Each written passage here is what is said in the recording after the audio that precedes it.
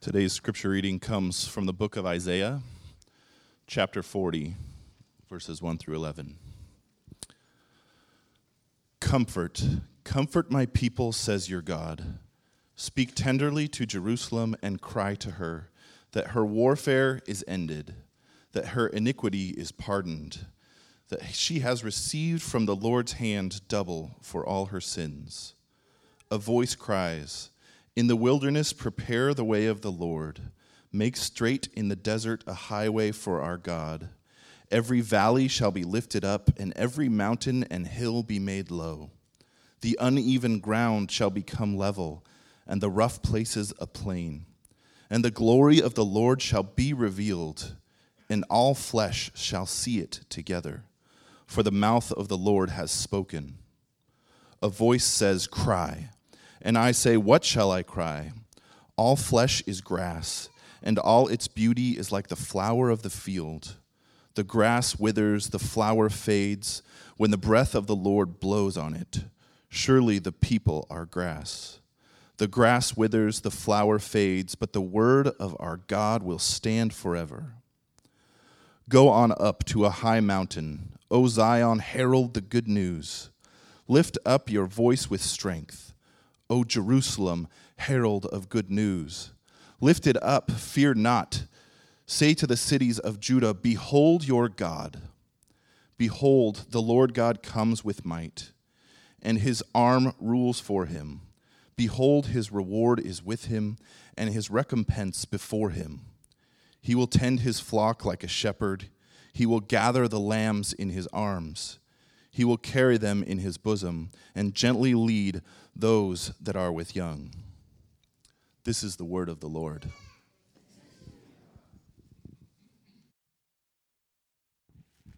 Thanks, Nick.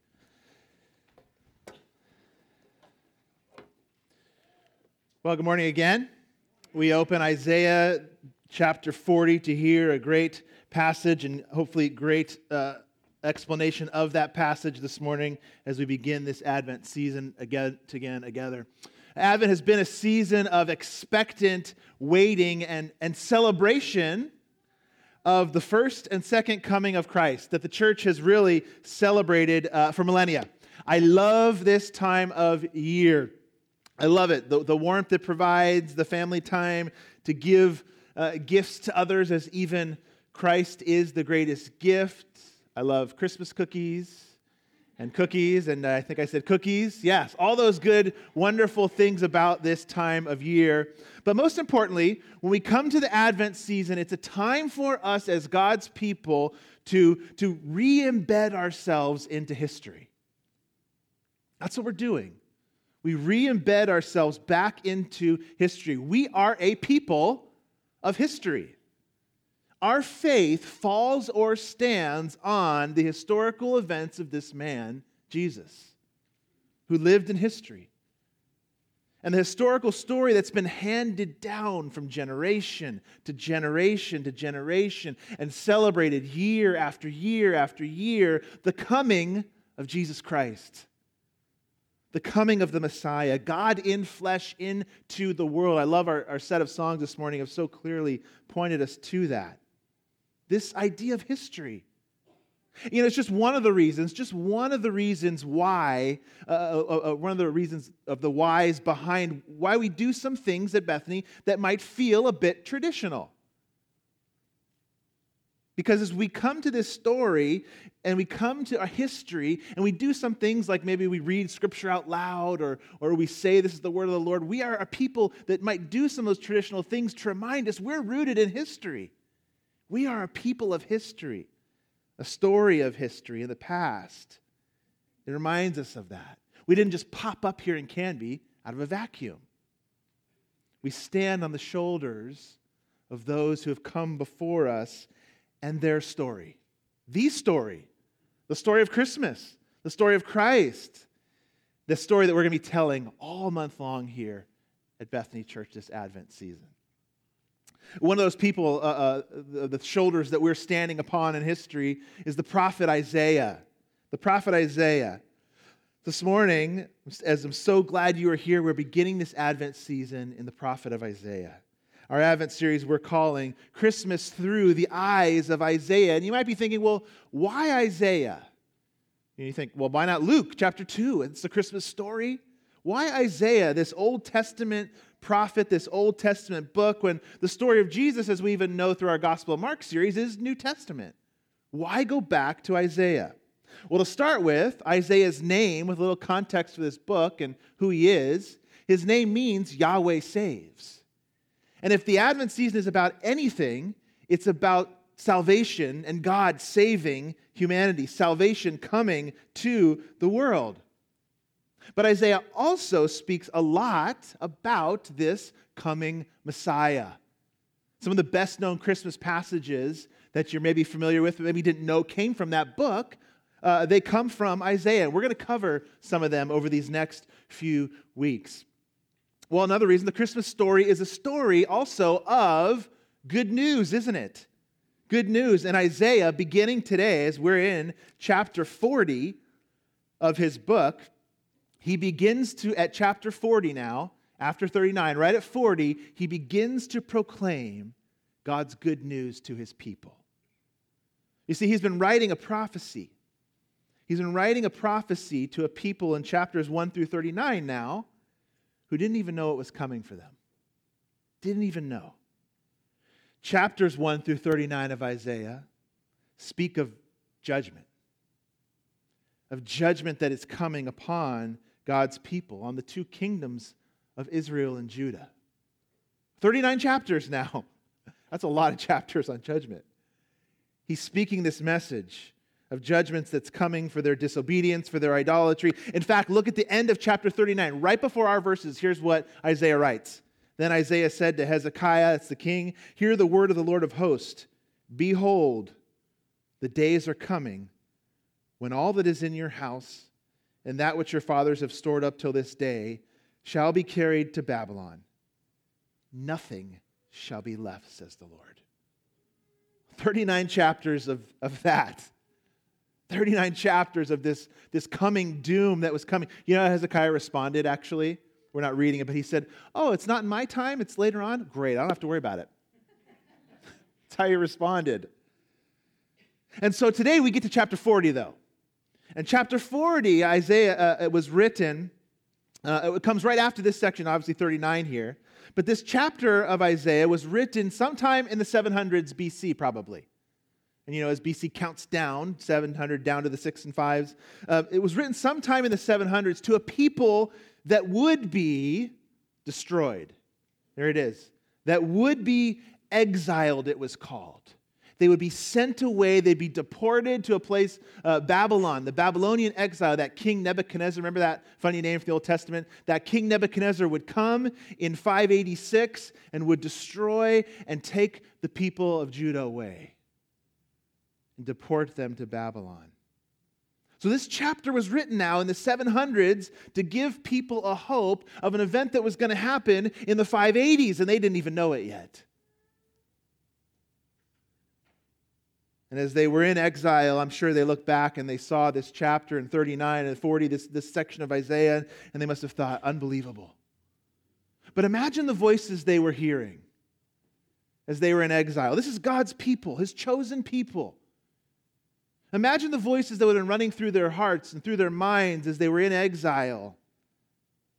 God has failed you. He's abandoned His promises to you. Look at this exile. You failed God. There's no chance at saving you. You have no future. Why hope anymore? Everything's lost. They must have been thinking those thoughts. Isaiah wrote to a people who would live with these discouraging voices after an absolute defeat and exile. They felt as if God could never redeem their past and their future circumstances would never change. They needed a new voice. But God breaks through. God breaks through with a message of hope, a cry in the wilderness we're going to see today, that Yahweh would save. So this morning we're going to listen to three voices, because as they needed a new voice, so do we. Because sometimes we hear those same voices, don't we? You're beyond saving. You've failed God. God's failed you.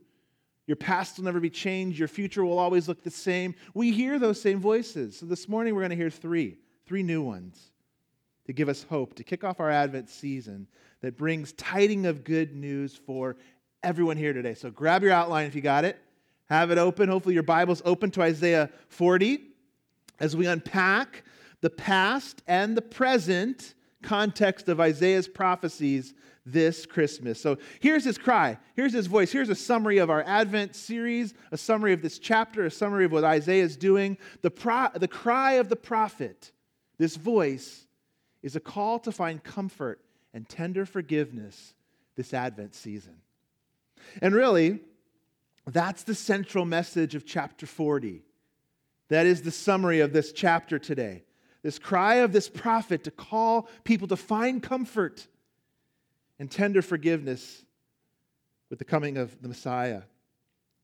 Proclaiming the glory of God for the saving of lost and dying sinners. Undeserved grace for sinners, another way to put it. That's the theme. That's what Advent is about this year for us. Well, let's look at verses 1 to 2 as we look at this cry. Comfort, comfort my people, says your God.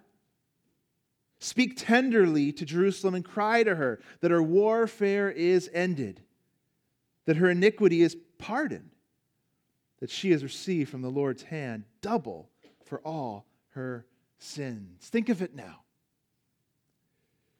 God had just spent 39 chapters of prophesying through Isaiah now that judgment would come.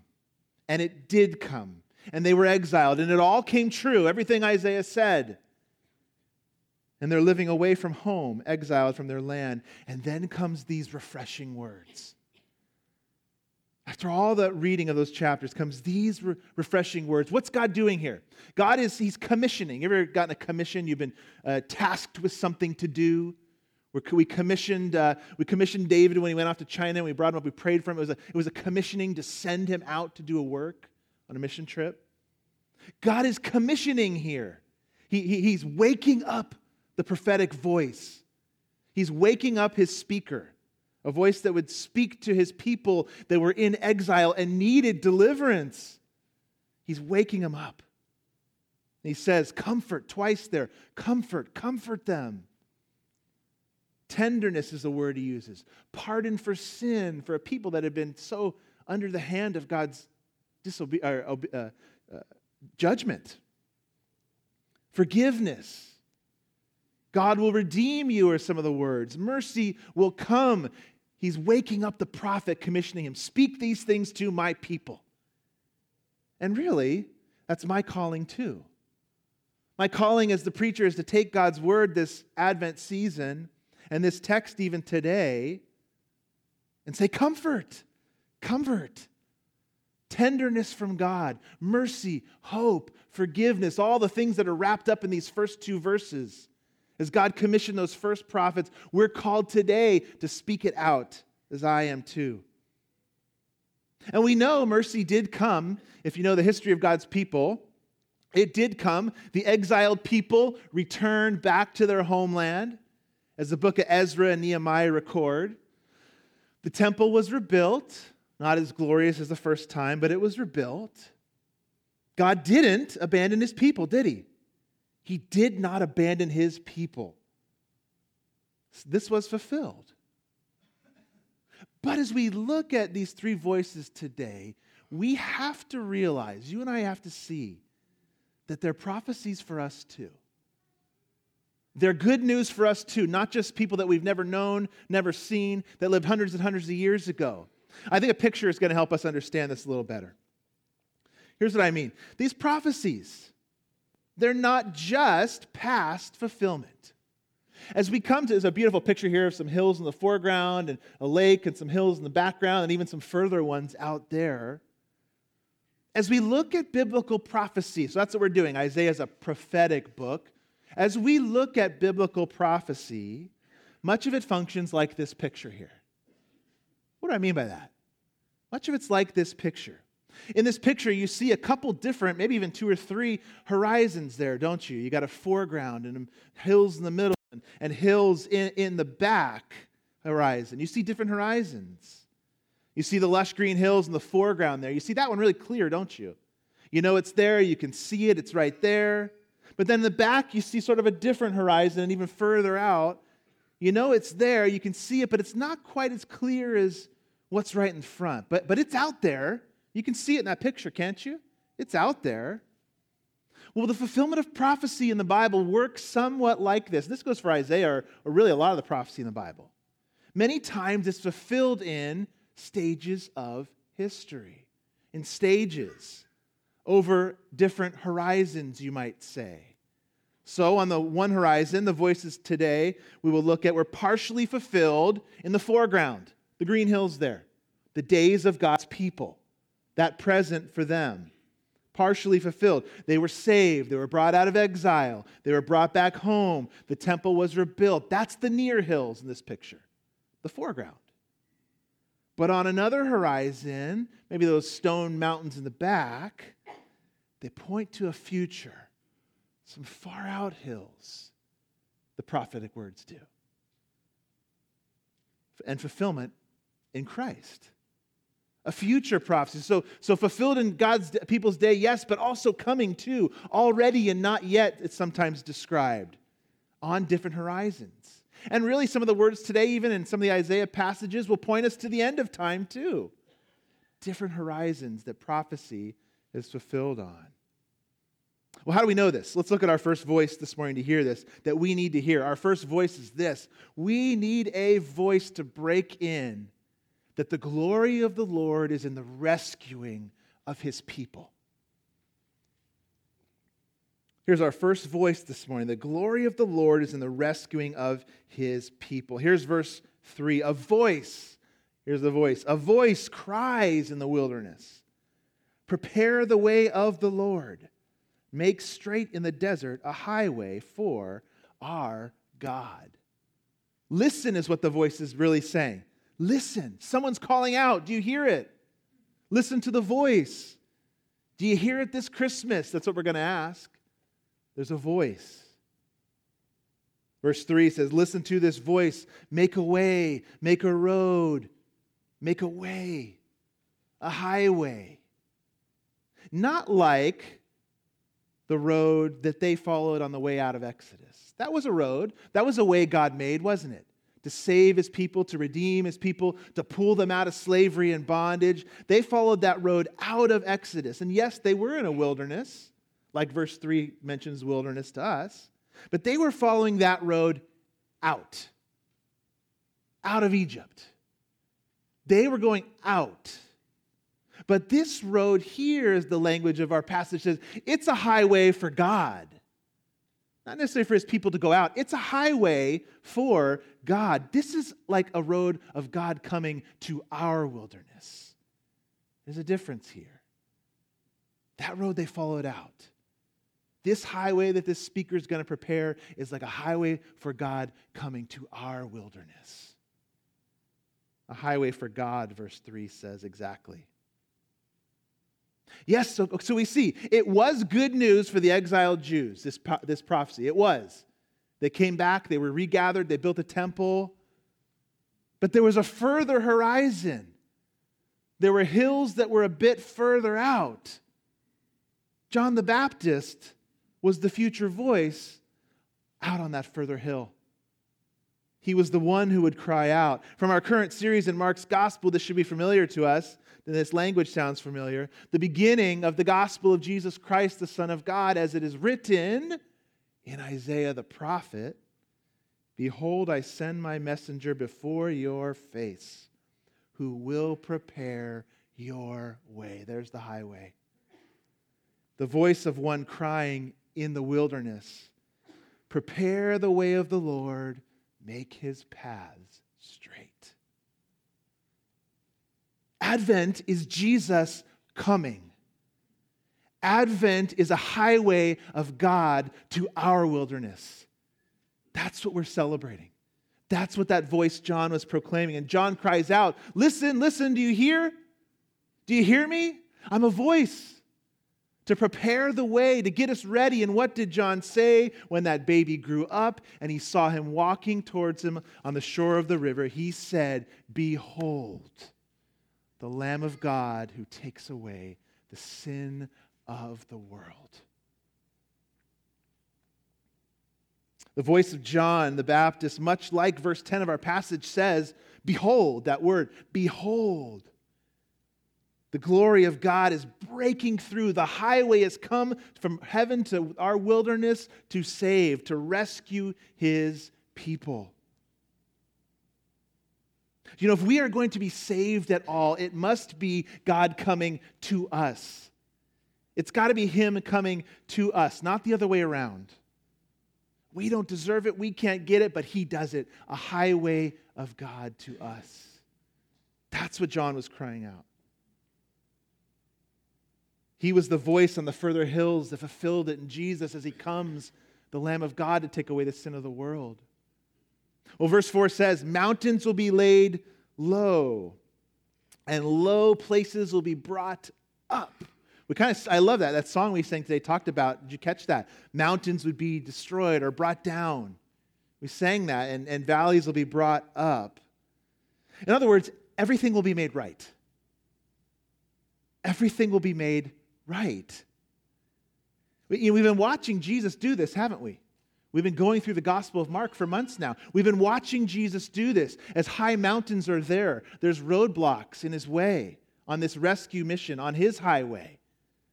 The Pharisees, the Sadducees, his enemies, his adversaries, they get in his way with their pride and can't believe that he's the Messiah. And what does he do? He levels them down, doesn't he? He humbles them. He removes them as a roadblock on his way, on his highway. How about the valleys? What have we been watching him do with those valleys? Those low places. The humble, the downtrodden we've been talking about. The broken who've been lifted up in the Gospel of Mark out of dark, low places. David preached last week about the blind men. He was one of them. Your sight is restored. He lifts him up from the valley. Nothing can get in the way of God delivering his people. That's what that means. No mountain, no valley, nothing can get in his way. In the past in your life, in the present in your life, in the future of your life, nothing will stop him. He will deliver you through faith in Christ. That's what he's talking about here. This way would come, these mountains would be shattered, these valleys would be brought up. So what insurmountable obstacle do you feel is in your way today? Hindering your faith, causing you to doubt, giving you anxiety so that you're waking up at 3 a.m. and you can't get back to sleep. What is it? What valley are you in? That valley language, I don't know, for whatever reason, made me think this week of, you remember the Slough of Despond? Talk about the Slough of Despond. Who wants to go there on vacation? The Slough of Despond from Pilgrim's Progress. Do you remember that? He talked about it like this pilgrim did, or Christian did on his journey. The miry slough is such a place as cannot be mended. It's the descent whither the scum and filth that attends conviction for sin doth continually run. It's like a low place. And therefore it's called the Slough of Despond.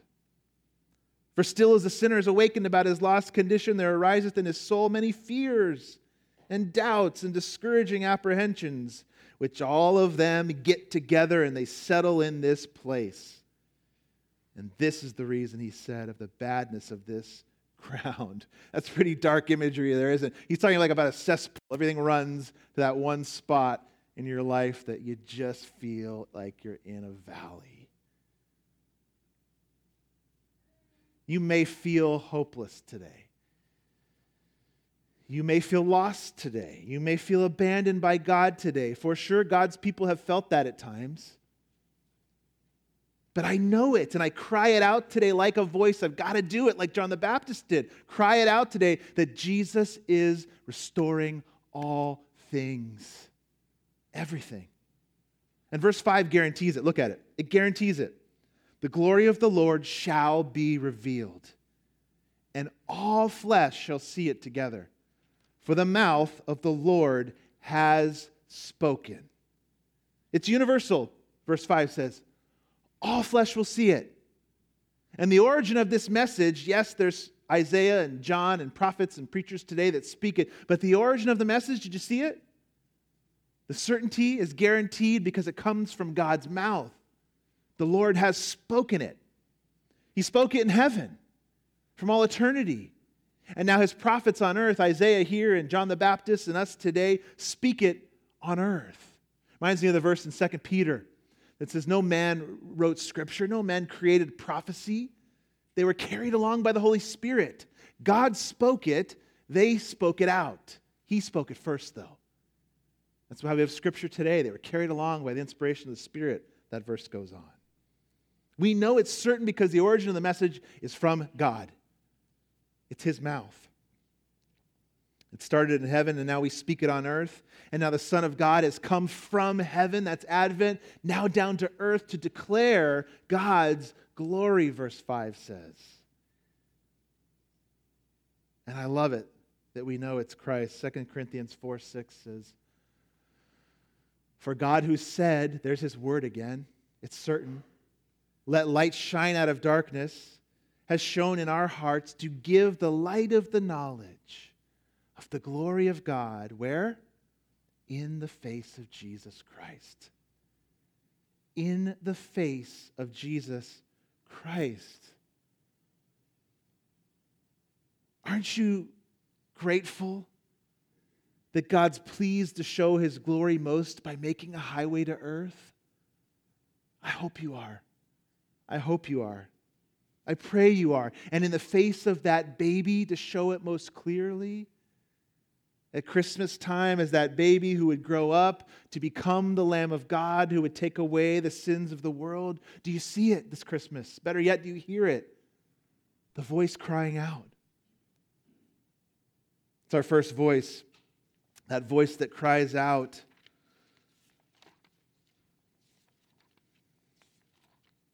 The glory of the Lord is in the rescuing of his people. Well, let's hear that second voice. We need a second voice today. We're doing 3, as I said. Here's our second one. We need a voice that points us away from ourselves and to this glory of God, to the eternal word of God. We need a voice, and there's 3 voices in our passage today. It's kind of convenient for a preacher. 3 points, 3 voices. The second voice points us away from ourselves to the eternal word of God. Humanity, we've talked about this even in recent weeks, humanity is addicted, or at least born that way, addicted to ourselves. Remember, we've had some imagery of hearts that are turned inwards on ourselves. We've had some pictures even of that over the past weeks. Humans are, as we are addicted to ourselves, humans tend to fix this roof on earth, this roof on humanity, that all there is the natural world. And all there is what we can see and feel. And if we're honest with ourselves, we actually practically live a lot of times that way, even as Christians. That all that matters is right here, right now. And this is the only moment we've got. And make the most of it because this is the only life you've got. We live that way as Christians practically, don't we, sometimes? Or functionally, you might say is another word. We live that way. We put a glass ceiling on earth and we think, this is it, this is all there is, it's never going to change, this is the way it's going to be. We rule out the possibility, sometimes even functionally as Christians, of there being anything outside ourselves, above us, beyond us, bigger than us. And when we do that, a lot of us in this world get puffed up, get anxious, or get prideful. We become glory robbers. We set humanity up as the greatest, and we end up thinking too highly of ourselves because we think, well, this is all there is, and we're the greatest thing on earth, so we must be the greatest. And we end up robbing God of his glory. In summer, my kids love to go outside with me. And we go outside and they love, and maybe your kids or grandkids, they love to have you blow bubbles to them, don't they? You go outside, you get your bubbles. We can go through sometimes 10 bottles in the summer. Most of them get spilled, but that's another story. But we go outside. They love to have us blow bubbles outside. And with some of those big wands, you can get some pretty big bubbles, can't you? You've done that before, I'm sure. And I love to get them as big as I can. The kids just go berserk over these big, giant bubbles as they come out. They're these, sometimes, if it's a sunny day, they become these magnificent rainbow colors, sun shining through them, wobbling precariously. You've seen them, they're kind of holding on for life, dear life, these big, giant bubbles floating by. They're like, almost with the beauty, almost like floating flowers, the colors that come through them, these rainbow colors. But what do kids love to do?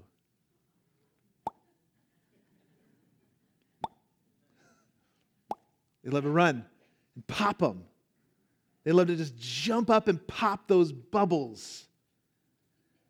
Well, God tells this second voice to cry out that you and I, we're kind of soap bubbles. Soap bubbles. Look at verses 6 through 8. A voice says, cry. And I said, well, what shall I cry? All flesh is grass, and all its beauty is like the flower of the field. The grass withers. The flower fades when the breath of the Lord blows on it. Surely the people are grass. The grass withers, the flower fades. The voice repeats it again. Yes, we are the pinnacle of God's creation. We're the only thing made in His image. You're the only thing made in His image on this earth.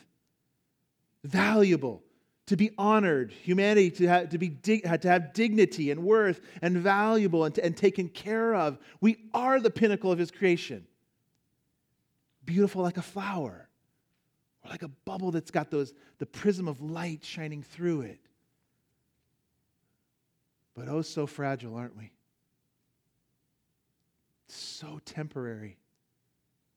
Like grass that withers, like flowers that are cut off from the stem, like soap bubbles.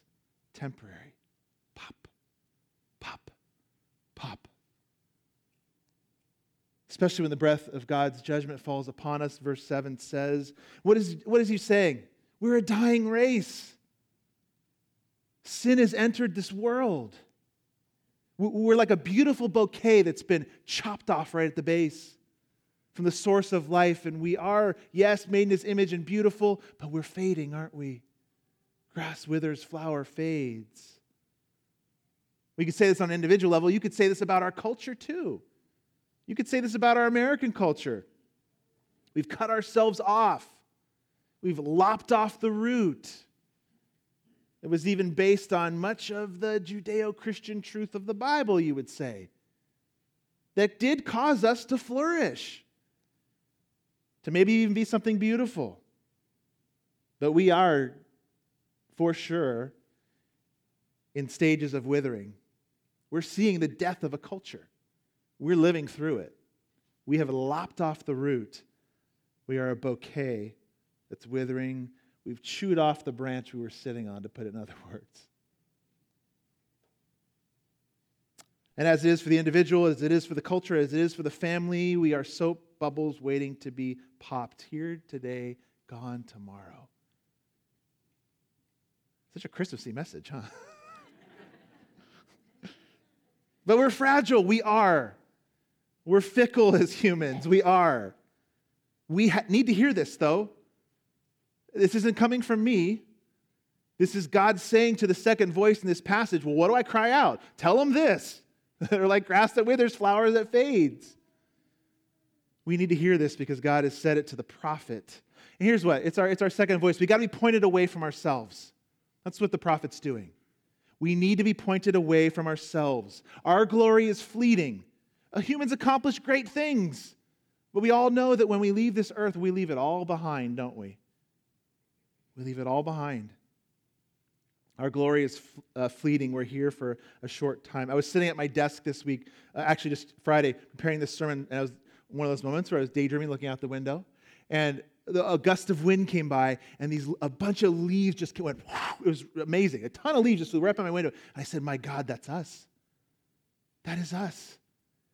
In that moment, as I saw those leaves just blowing by, they were in my sight for 1 second, and they just blew by my window.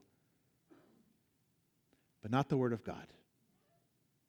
The Word of God will stand forever. The Word, the incarnate Word, you would even say, Jesus Christ, His Word, yes, we will come and go, but He will stand forever. His Word will stand forever. I was reading Calvin commentary on this week. I love what he said about this whole passage.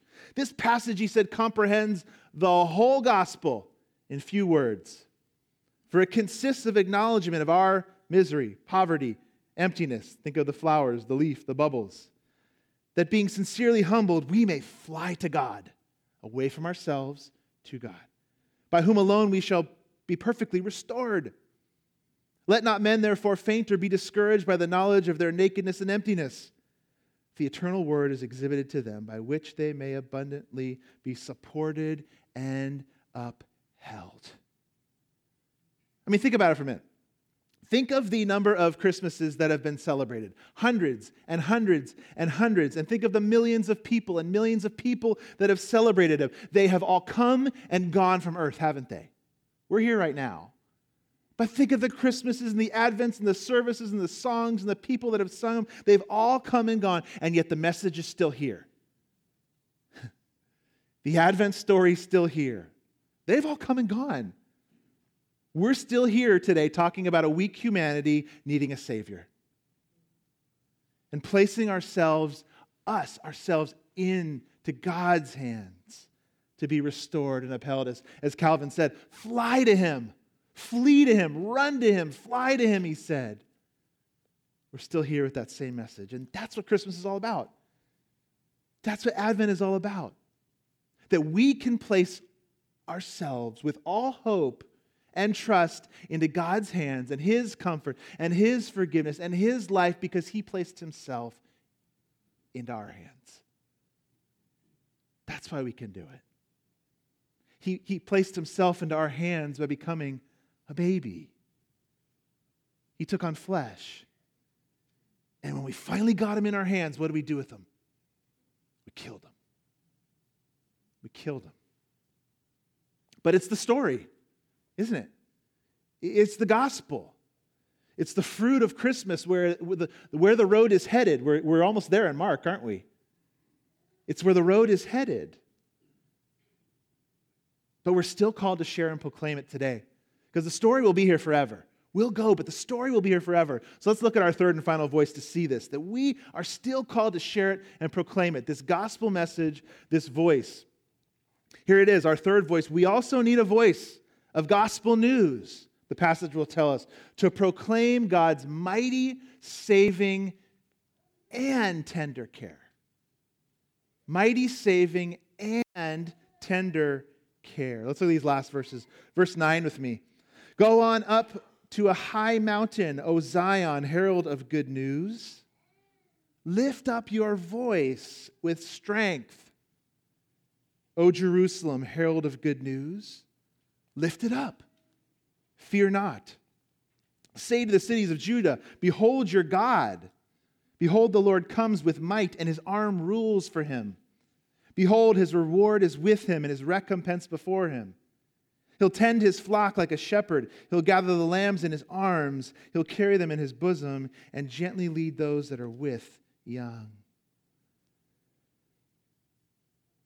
In verse 9 here, the final voice says to Zion, says to God's people, get up. Get up. You have a responsibility, he says. Get up, Zion. God's people have always had this responsibility of bearing tidings of comfort and what? Yeah, tidings of comfort and joy. To herald this good news, to get it out from the mountaintops. I love how one of my favorite Christmas hymns puts it. I was so shocked to see this verse 1 in the recent Grinch movie. I was shocked. I was looking in the theater, looking around going, they just said Jesus. They just said Satan in a theater watching the Grinch, the new Grinch movie, but it was there. It's one of my favorite Christmas hymns, and I love this verse. God rest ye merry gentlemen. Let nothing you dismay. Remember, Christ our Savior was born on Christmas Day to save us all from Satan's power when we were gone astray. Oh, tidings of comfort and joy, O tidings of comfort and joy. O Zion, Jerusalem, people of God, get it out to the cities of Judah, the prophet writes. Herald this good news, tidings of comfort and joy. Behold your God. That's what they're called to say. It's another way of saying, here he is, unveiled in front of you. Here he is. Did John the Baptist do anything less than that? No, he did not. Behold, even said the word. Behold, he's unveiled, the Lamb of God who takes away the sin of the world. So I ask you this Christmas season, will you have a voice? Will you have a voice that will share good tidings of comfort and joy?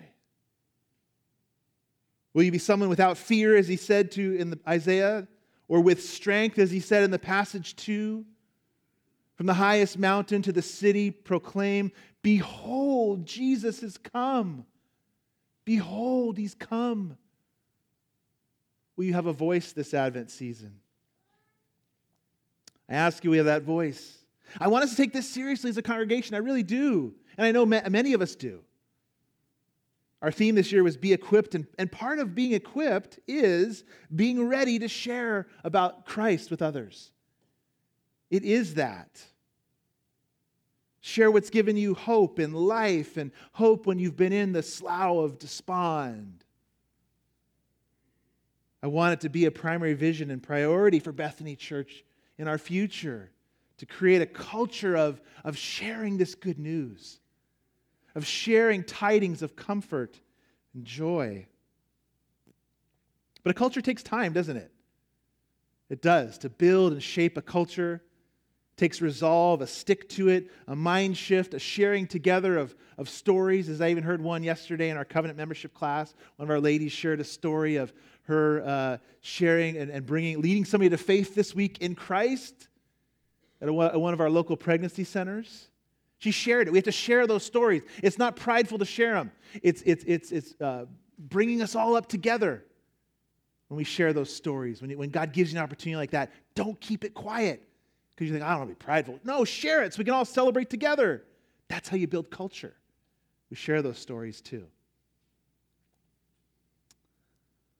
It's our mission. It's our calling. And I want you just to even think about the question, when was the last time you shared with somebody about Jesus? Just think for a moment. Just think for a moment. When was the last time?